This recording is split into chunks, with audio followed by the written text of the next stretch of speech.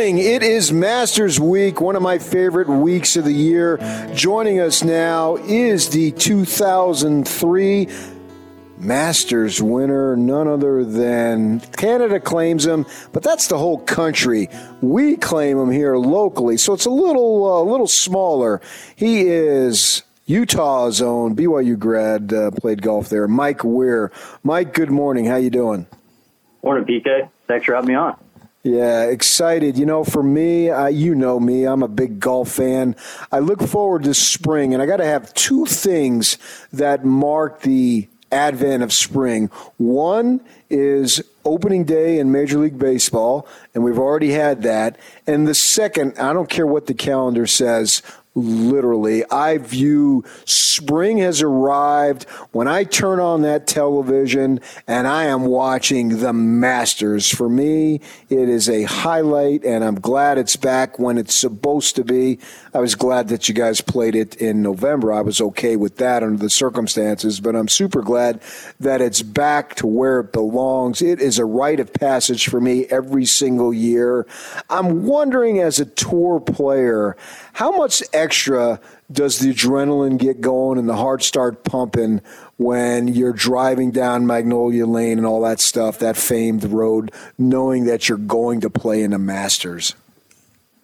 Yeah, I mean, it's definitely extra. And like you, as a kid growing up in Canada, we had, fairly similar climates here as Utah.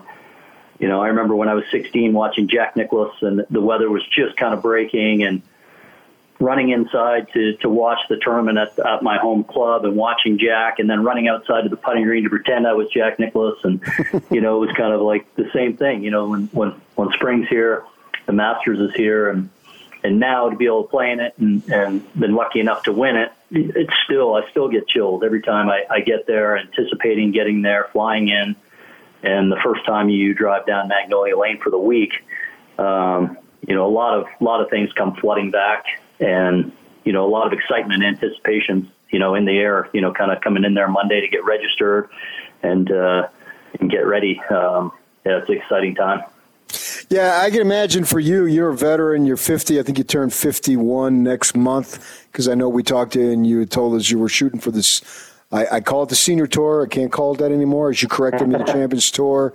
That starts when you're 50. We saw down in Tucson. How'd you not flip off Sutherland when he chipped in on that? What was it, 16? Yeah, what a shot. What a shot that was. It was the only birdie on that hole all day, apparently. The hole was playing very difficult. And,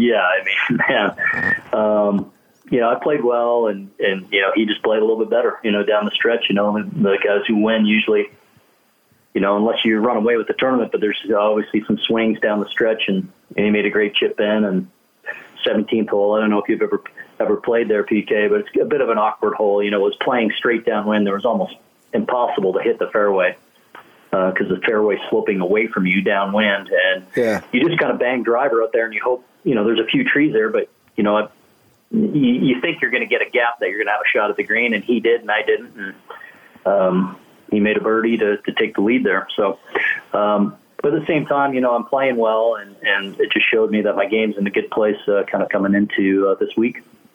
So even though you're a veteran and you've already got the green jacket, you accomplished the ultimate goal as far as I'm concerned.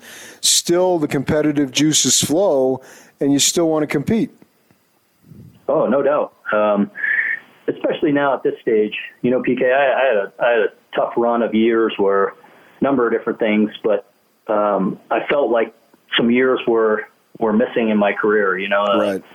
I don't know if I want to say taken away from me, some what the injury was and some other things, but I've got this rejuvenation. Even though I'm 50, I feel kind of rejuvenated that I missed a lot of time. I missed a lot of, I feel like, good time. And now I'm at a place where my game is good. It's not the level of top players in the world, but it's in a good place. And I feel like when I go into Augusta, I think that the good vibes and feelings I have there, and Augusta, more than any other place, is a mindset. I really truly believe that. You have to have all your wits about you, pulling out the shots.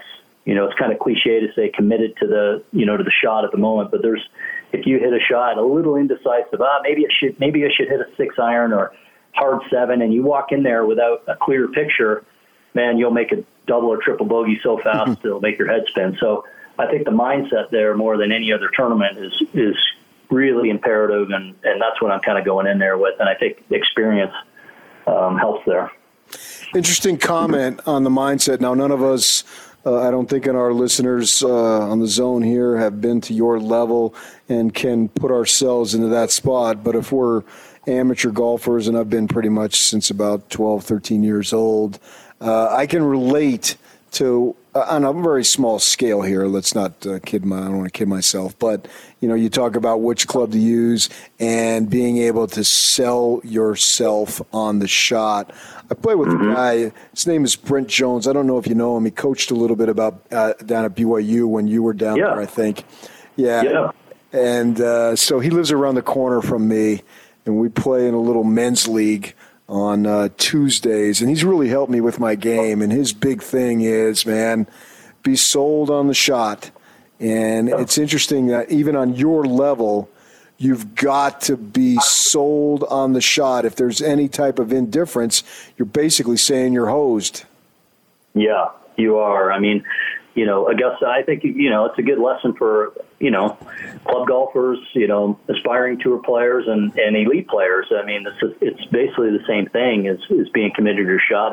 I tell my buddies when I'm playing with them, when they hit, man, I can't hit it today. I'm like, well, what were you focused on? He's like, I was just trying to hit it out there. I'm like, well, you gotta pick some kind of a target out there. Those kind of little details, they get a little more enhanced, and they get very enhanced at Augusta National. And, when the pin's sitting up on a little tier and your landing area is literally 4 or 5 yards, if you're indecisive, at your home club, that shot still might be okay, 20 feet left of the hole. But at Augusta National, that might hit a slope and be 50 feet, or might land 4 yards too far and go over the back of the green, and you have this diabolical chip that you have to be very cute with, I'd say, and you can leave it short or you can hit it by, and next thing you know, you're walking off with a triple bogey because your next shot is that much more difficult. So those are the little things I think that really play out at Augusta National more than any other tournament, is that you may barely miss a shot offline, but then your next one,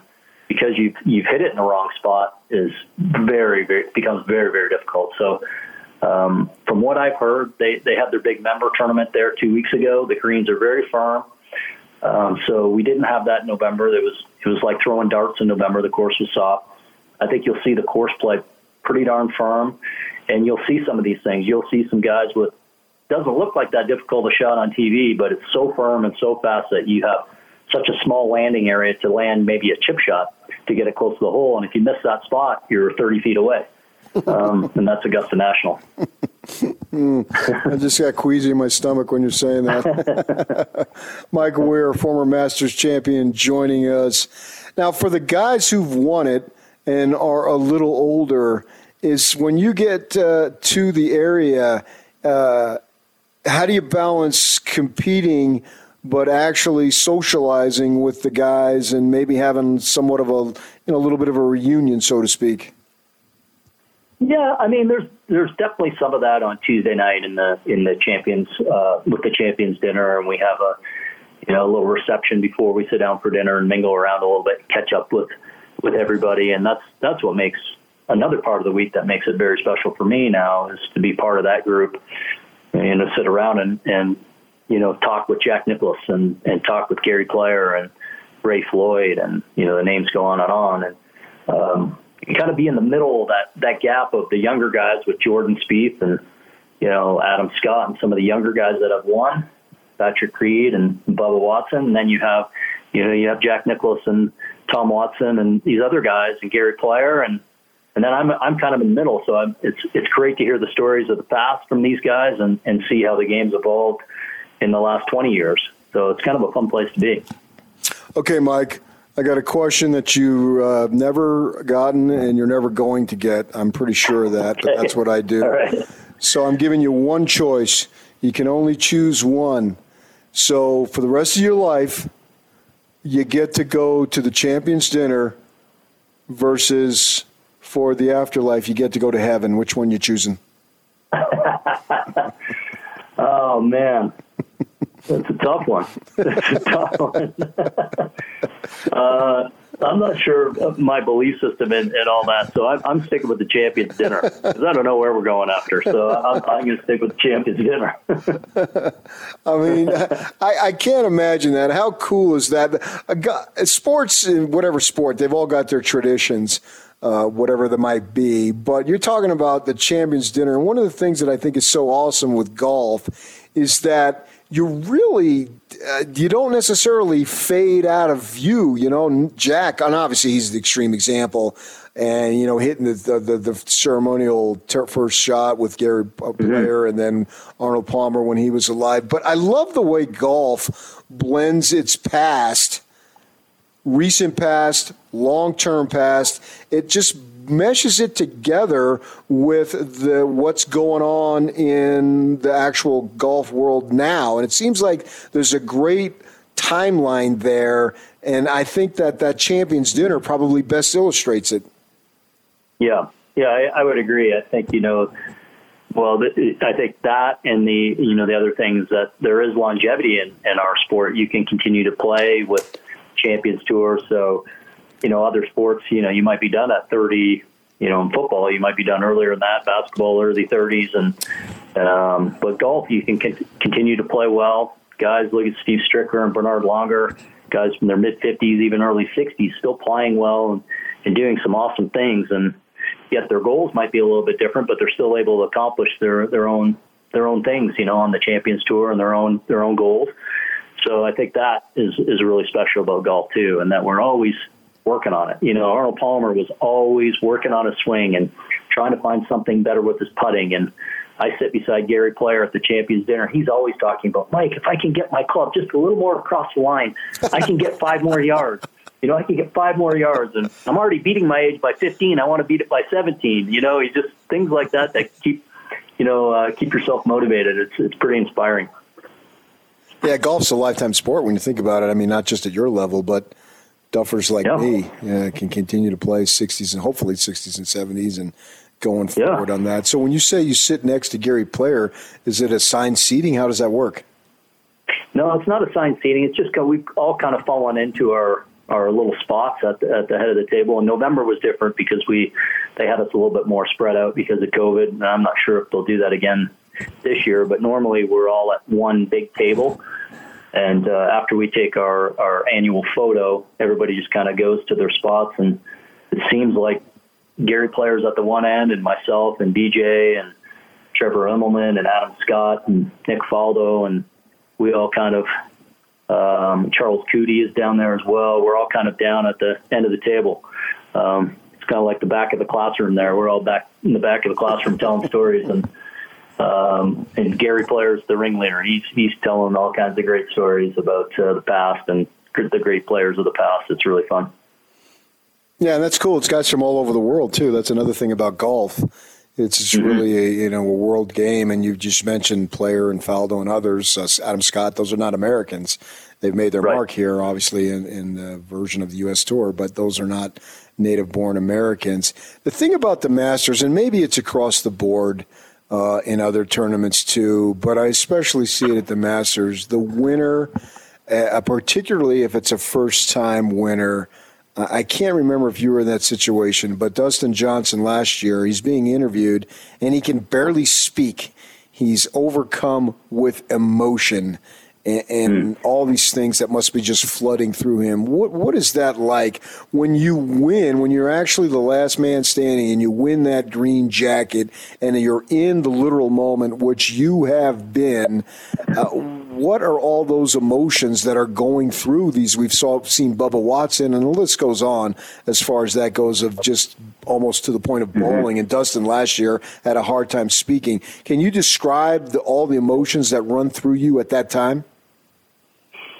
Oh boy, it's hard to describe. I guess it all goes back for me. I can only speak for me. It just goes back to almost what we talked about at the beginning of this chat was, the rite of spring and myself watching golf, falling in love with golf, and Jack Nicklaus at the Masters in '86. Yeah, I loved golf before that, but that tournament in particular, and watching Jack at the Masters in '86, made me really want to be a professional golfer. And, for me, when I was done on the on the 10th hole after the playoff, to have my brother and my dad be there, and to finally be able to, I think, you're so focused for that many days in a row, and to finally let off the pedal a little bit and just absorb it, and you just kind of overwhelmed, like, holy, you know what? Like I did this. I can't believe I was able to stay focused and not let the moment get a hold of me and mess it up. I was able to actually kind of pull it all through. So, I think that's why guys are overcome with emotion. I certainly was before I went into the interview with in the Butler cabin when Tiger put the jacket on with me with the chairman and Jim Nantz.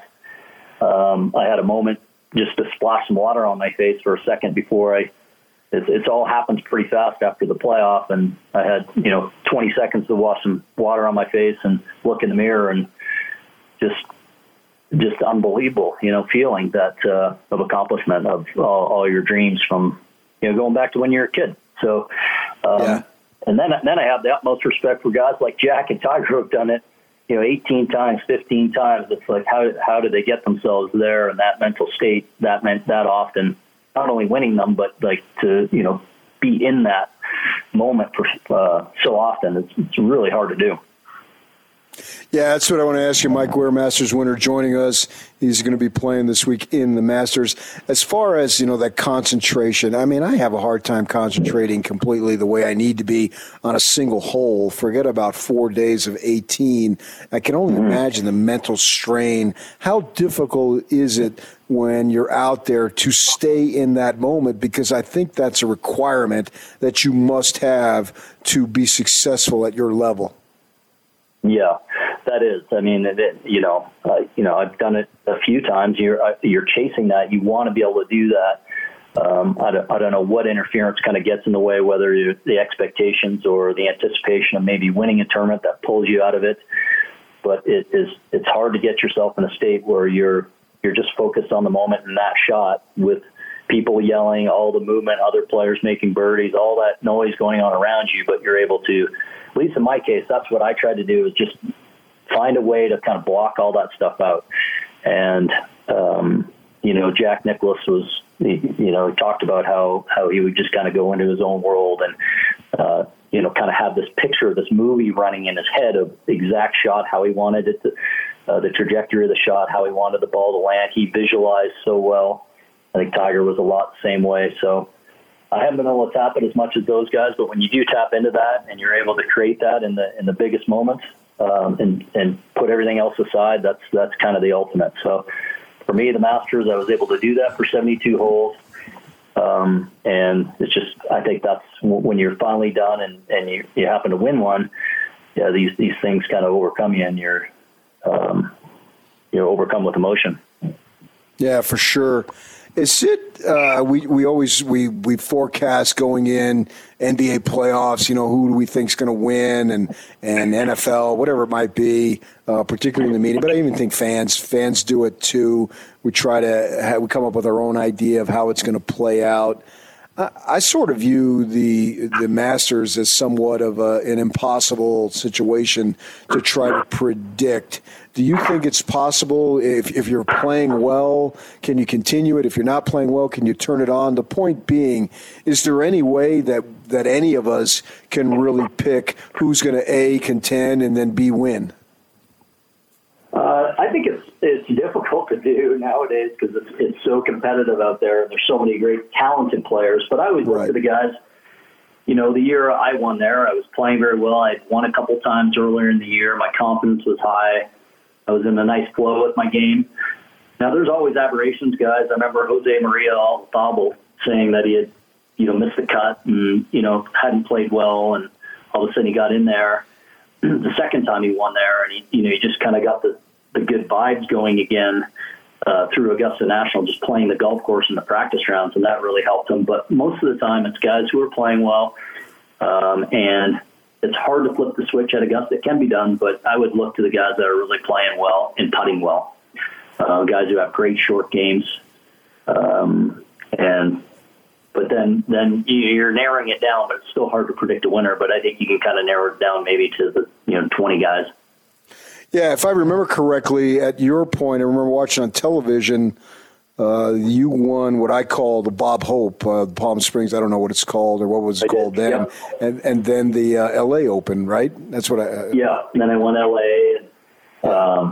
I finished. I think I finished second, maybe at Pebble Beach too. So I was really playing well. I really had a great West Coast, and so my confidence was high. And I had a bit of chip on my shoulder too, because early in the week I didn't get asked into the media center as like one of the favorites, and I kind of used that. I used that a little bit. Like I thought, you know what? Here I am. I've won twice. I finished second, third.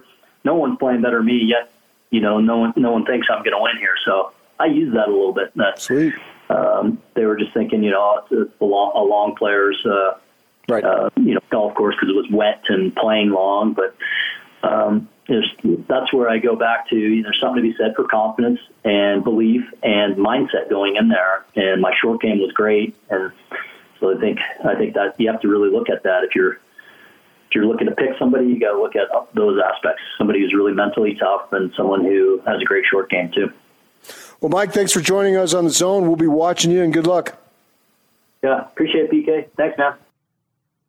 There's the Masters champ, Mike Weir, with PK. PK, you were trying to backdoor him to get some help in the picks in the draft with Bob and I, weren't you? I see you working for an edge. It's funny, while he was answering that, I clicked on the PGA Tour winners, and it doesn't look, I know the tour year starts back in the fall, right? But December, it pretty much shuts down. So assuming there's no momentum carried through that, I just looked from the first of the year in 2021 here, starting with Harris English winning at Kapalua, and it doesn't look like there's any multiple winners. Maybe I'm missing somebody, but I think we're like 15 winners in 15 tournaments. Sure, but I don't think that's a requirement to be playing well. Right, there could be guys with a bunch of top fives. Yeah, I mean, you look at Jordan Spieth. Obviously, he won yesterday, and he has been getting better. Now, he went into a slump, right? 2017, and looking like, oh, my gosh, he's the latest of guy who's just going to take the golf world by storm. Well, you know, McIlroy and Justin Thomas and those guys, and even Fowler to a lesser extent, Koepka, we thought those guys were going to do that, but nobody's really taken the world by storm. And now DeChambeau's up there. Excuse me. But if you look at what Spieth has done, he's gotten better, and he's made substantial improvement this calendar year versus where he was. Not where he was in 2017, but where he was the last couple of years. And so he finally breaks through, wins yesterday. I think that was his first win in 4 or 5 years, right? So what type of momentum? Because when I was talking to Mike, and I remember this, it's funny because I remember sitting in a hotel in Albuquerque rooting for Mike to win the Bob Hope, which is the Palm Springs, right? I'm traveling for basketball at that time in January, and I can literally remember sitting on the bed watching him thinking, man, he's going to win, and he got hot, and he did carry that through in Augusta. And so there's something to be said for that. All right, well, as far as your other question, which is pretty interesting, what if in the next life it's just a champion's dinner every day? Well, I'm not going to be there, so I wouldn't have any idea. You've been told not to judge, PK, and here you are judging. I'm judging myself. No, I've been told not to judge. Judge not ye. What ye judge not ye the other guy. Something. I mean, that's the liberal translation. But Yock's head is spinning. So I mean, that's I haven't heard that one. That's Jersey English right there. There it is. And so that is, I judge myself. But I believe that winning the Masters is literally the coolest individual thing you can accomplish in sports. All right, it's time for a You Win a Golf Masters giveaway. Caller 12 will be paired with a top 25 player in the world, and we'll also have caller 12 will get number 26, which is the field. There's 26 qualifiers overall, yeah. If the player assigned to you wins, you'll receive the same brand of driver that player has in their bag. Qualifiers will be assigned today, Tuesday, and Wednesday. Time right now for the You Win a Golf Masters giveaway. Be caller number 12 right now and see what player you get for this year's Masters. 855-340-ZONE. 855-340-9663. It's brought to you by You Win a Golf, serving Utah golf since 1971. All right, time now to welcome in Andrew Reinhardt, Wasatch Medical Clinic. Andrew, you've talked about this the last couple times you've been on. You've actually gone into detail on this, which I think our listeners like. Cambridge University, with a study on the treatment Wasatch Medical Clinic is offering for people who have ED. Can you get into some of the details of what Cambridge and the other, you've mentioned there's like 40 of them, the other studies are showing and what they're learning, what they're seeing? Yeah, it's pretty significant science now. When we first started treating guys with erectile dysfunction with this therapy, there was 1 or 2 clinical studies. Now, many years later, there's over 40. The Cambridge study is really interesting because what they did is they took a group of men with severe erectile dysfunction and they targeted a bunch of, really crazy health conditions, and then also guys that were no longer getting any result from pills. So severe cases. The success rate was really high. In fact, I think it said 90%. They went back and tested guys a while after that. The results were still lasting. So this is proven stuff. If you're out there struggling with erectile dysfunction, Wasatch Medical uses the 2 most advanced versions. They're the ones that Cambridge used on this study, showing we can repair and open up blood vessels. And you'll see once you go through the treatments that the blood flows better in the bedroom when the timing is right. The big attraction, I think, to this is guys are so sick of the pill. They're sick of the side effects. The relationship is suffering. So we have helped a lot of guys turn back the clock in the bedroom. All right, and you've got a special offer for our listeners. What are you going to do? We do. Only 30% of men with ED get treatment. So a lot of guys suffer, and we want to end that. Call us. We'll do the assessment and exam at no charge. The doctor will do a blood flow ultrasound. That's a really cool test of your blood vessels. I've had that done many times. Plus an enhanced gift. You'll love this, I promise. It produces immediate results in the bedroom, probably a $400 or $500 value. Call us. It's no charge.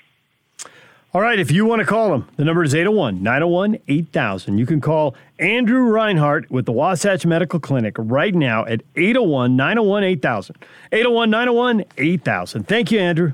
Thanks, guys. Now let's get this party started. This is Hans Olsen and Scotty G on the Zone Sports Network.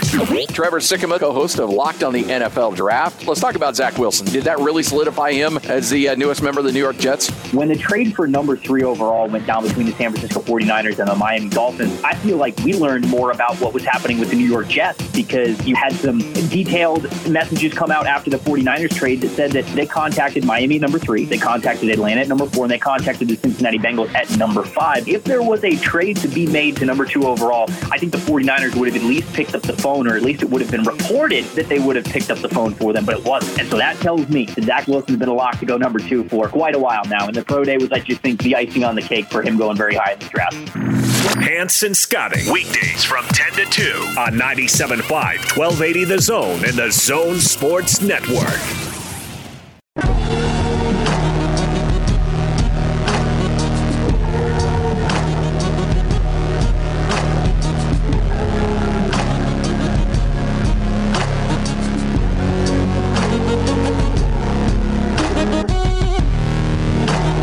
DJ and PK brought to you in part by Syringa Networks. Working from home or with a hybrid workforce? Get a powerful IT partner with Syringa Networks. Call them at 385-420-7881 or visit syringanetworks.net. Utah Jazz and the Dallas Mavericks tonight. Early start, 5 o'clock Mountain Time. Pregame will start at 4 right here on 97.5 at 1280 The Zone. We'll have to split it up about 7 o'clock because we'll have the NCAA Championship game for you as well, and that'll start while the Jazz are in the fourth quarter. And at that point, you'll be hearing the Jazz on the FM, and you'll be hearing the championship game on 1280 The Zone. And then when the Jazz conclude, the championship game will be on both signals. Jazz and Mavericks playing for the third time this year. They played twice in 3 days in late January. The Jazz won by 12 and then again by 19. That was in Dallas's worst stretch of the year. They're in the middle of a 6-game losing streak. A week later, they got blown out by the Warriors by 31, and that seems to have been the turning point because that dropped them to 9-14. And they've gone 18-7 since. That's a good 25-game run. That's a pretty solid sample size right there. And 18-7, that's a 58-win pace or so, something there in the high 50s. So the Mavericks playing well, and yet, PK, as we discussed earlier this morning, the Jazz are favored by 6. Favored by 6 to win their 10th straight game. When you're the big dog, this is what happens when you got the best record in the NBA. Yeah, and if I remember correctly, they didn't play those games with Mitchell. He had some concussion protocol at that time, and so now he's back. He missed they had the deal with the plane. You were gone last week, but I'm sure you were well aware. Oh, yeah, I read all about it, Yeah, and so he sat out that game, so be it. And now he's back. He talked about it and said he'll be on the plane and all that stuff. And it was clear he was sitting in his hotel watching the Angels game because when Ohtani hit 101 on the gun and then hit a bomb, he tweeted out "damn" or something like that. And I assume that they're quarantined basically when they're on the road, so he was sitting in the hotel room watching the game, and he's got the baseball background. So, what happened back in early January certainly has no effect on anything that's going to happen tonight for a couple of reasons. As you said, the Mavericks are playing much better, and also Mitchell didn't play that game. And so this is an opportunity for the Jazz to really just keep it going, man. And if you start getting multiple, what would this be, 3 win streaks of 10 or more? I mean, that's just extremely impressive. There's no other way to spin that. And everybody's playing everybody. And so, yeah, some games are easier than others. And the Magic obviously was a joke. I like to thank the Magic for coming in. All right. Was that not well scheduled? I know where you're going. Yeah, because I wanted to watch the college game with the Bruins and the Zags there, and so that game was no longer competitive, so I didn't pay much attention to it. It's one of the rare times I turned away from a Jazz game, and obviously the college game was off the charts. So the Magic have just undertaken the full rebuilding mode and had a bunch of guys injured, and then they hammered them too. So the Jazz continue to do it and continue to build points of evidence, basically, that they are an elite team that should be expected to do elite things this season. Yeah, that's awesome, man. What more do you want? And I do admit, though, I'm a little nervous. We had on Mike Smith last week, and he's back doing some more broadcasts for the Jazz. He'll be with them in the entire playoffs. He's looking to be full-time next season. And he was talking about, his dream scenario would have the Clippers and Lakers finish 3-6, and so they play each other in the first round. Because I am a little nervous about getting the healthy Lakers team in the second round. I got to say, there's no question about it. And I think we all are. From the Jazz perspective, it's something that we don't really want to see in the second round. So have them find a way to finish third and sixth, with the Clippers being third and the Lakers being sixth.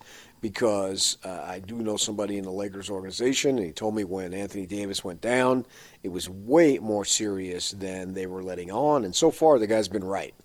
It's like there's no talk of him coming back now. And Mike Smith was pointing out the guy has been injured, and he wasn't injured in the postseason last year, but he had a 3-month layoff because of the virus situation. Now he's going to end up probably having the same amount of layoff here. And then while the team is playing, last year nobody played, so it's something to keep your eye on. It's too early to obsess over standings now, but it's certainly, I think, worthy to keep your eye on going forward as far as how things are shaping up. And I'm not saying that the Jazz perspective, they should avoid the Lakers at all costs, because in the final analysis, maybe you would disagree. But if you lose to the Lakers in the conference final or you lose to them in the second round, for me, really, what's the difference? I think that's mostly true because you've lost and you're out, and that is the biggest fact. I think there's some value in going deeper and getting more experience, so there's a little value there, but that's the small part of the equation. The big part of the equation is you lost. The Lakers and Clippers, it's interesting. Yes, that could happen, but I am just not. I was thinking about this driving back from Portland. You have a lot of time to think. Eastern Oregon is really pretty. The Blue Mountains are gorgeous, but it does go on for a while. So I was thinking, would you rather, the way the Nuggets are playing, and the Nuggets, they make the Aaron Gordon trade, and they've been playing really well, like the Mavericks. They're a team that started poorly and has gotten better, and now, they've made a trade, and they've altered their starting lineup and all that, so they're going to be a different club going forward. They got different talent. If you were the Jazz, would you rather play, and of course, if you're Joe Ingles, you're not going to come on and say this. We'll play whoever, whenever, right? But would you rather play the Clippers, or would you rather play the Nuggets? I think I'd take my chance with the Clippers. In the second round you're speaking of? Yeah. If the Nuggets, who are now only a game behind the Clippers, if the Nuggets catch the Clippers and finish third, there will be no wailing and gnashing of teeth from me. No. And that doesn't mean you couldn't lose the series to the Clippers. Because you could. I don't think the Jazz will. Sixes? But they could. Really? I give the Joker scares me to death. He's very good. And he's playing very well. He was already very good, and he's got another level now. Yeah, if it ends up that. But if you've got to have some type of playoff pedigree, then the Clippers are the team. Well, they got Kawhi, and he's got playoff pedigree. But do you believe in anybody after that? They got Ibaka too. Yeah, they do. You're right. They do. Maybe it's PTSD from the playoff series. That? From the what? Do I believe in anybody after that?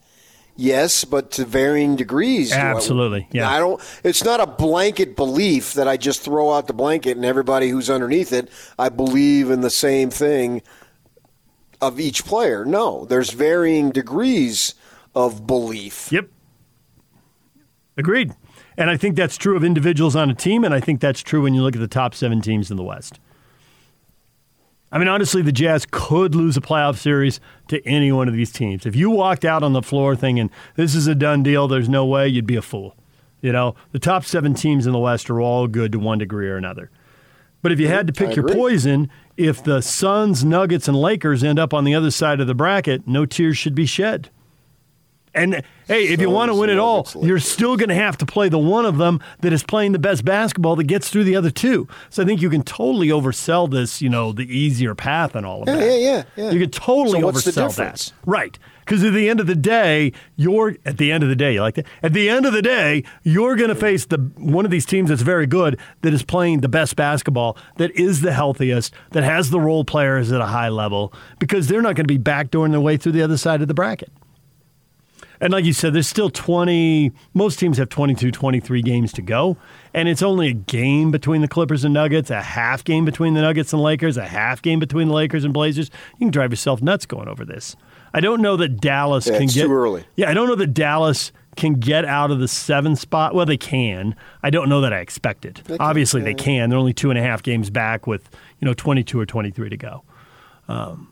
And maybe the Lakers will be the team. Maybe these guys will sit for a long time and they'll just plummet. And maybe the Lakers will end up playing LeBron in a 7 game, in a 7-8 game for 1 game for the playoffs. That'll be must-see TV.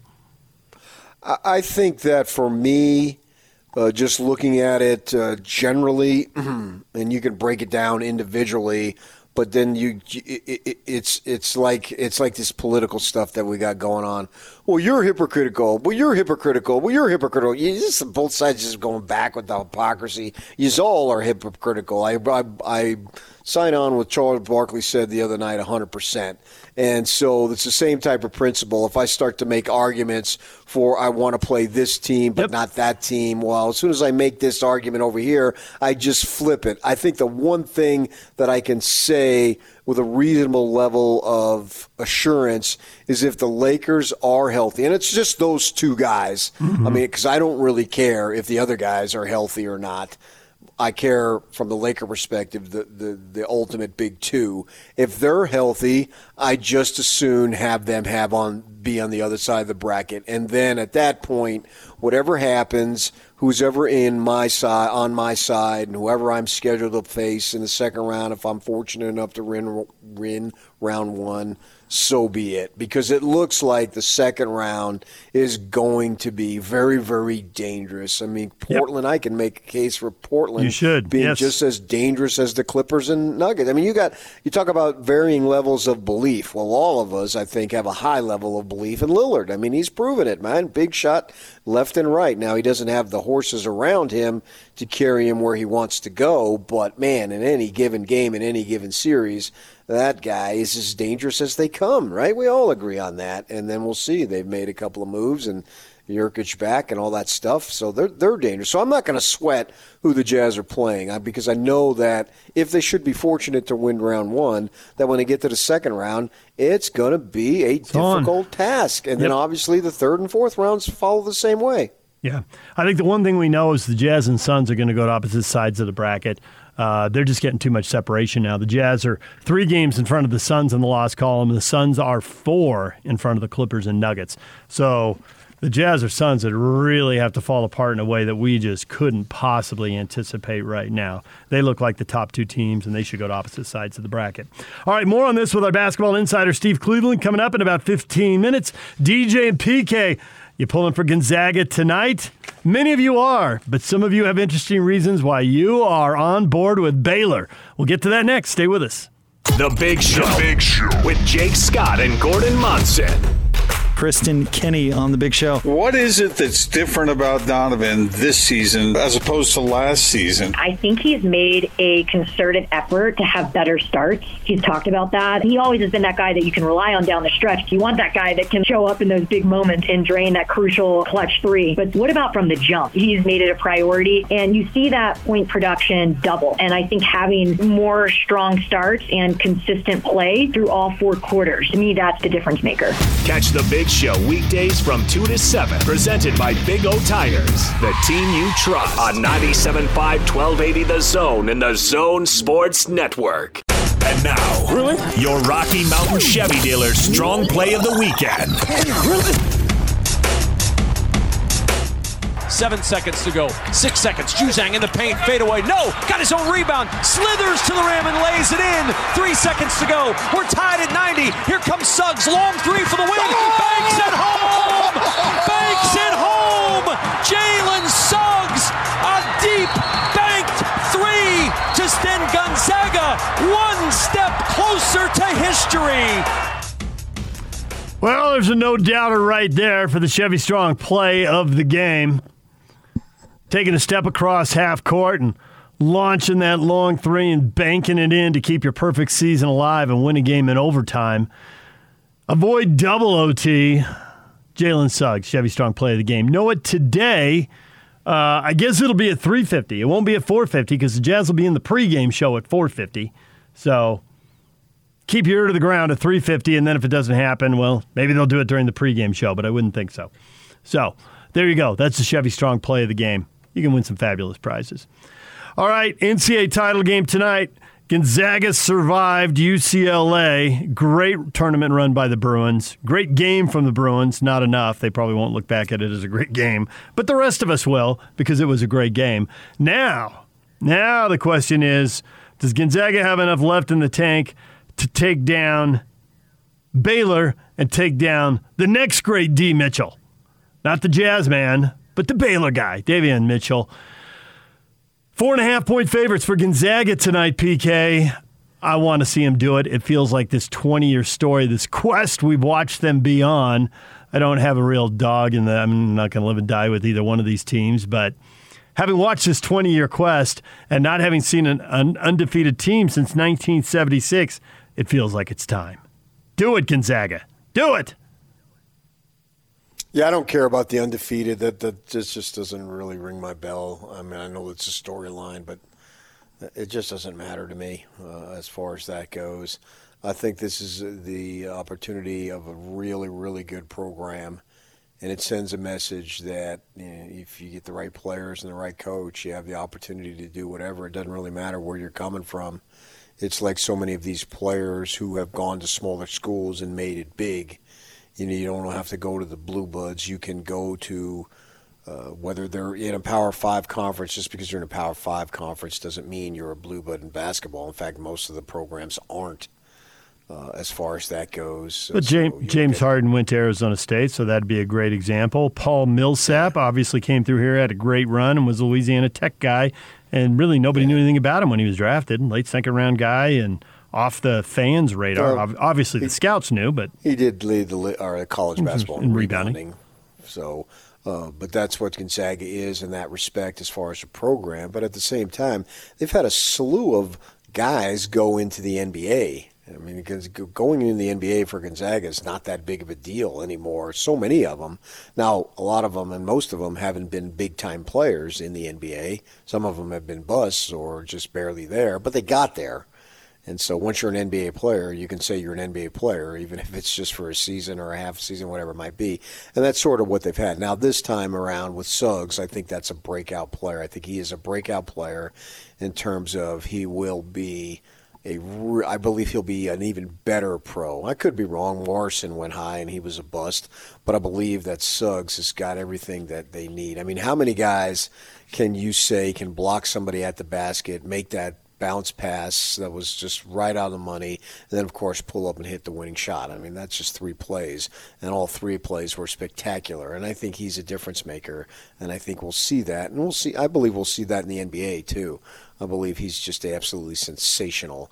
And so that's what separates them from other Gonzaga teams is I think they've got a couple of guys that can really, really play at the pro level, too, in addition to being really good at the college level. So good on Mark Few, man. Good on him. And you got this opportunity here. It's great. And if they should do it, I would love to see it. He used to be one of these anti-Gonzaga guys, but after interviewing Few a few times and then talking to Donnie Daniels a couple of times when he was at the program, and Ray Giacoletti was there, and I got to know Ray a little bit when he was in Utah, and I became a fan. I absolutely became a fan. And now they've got an opportunity to set themselves apart, and that's what it is.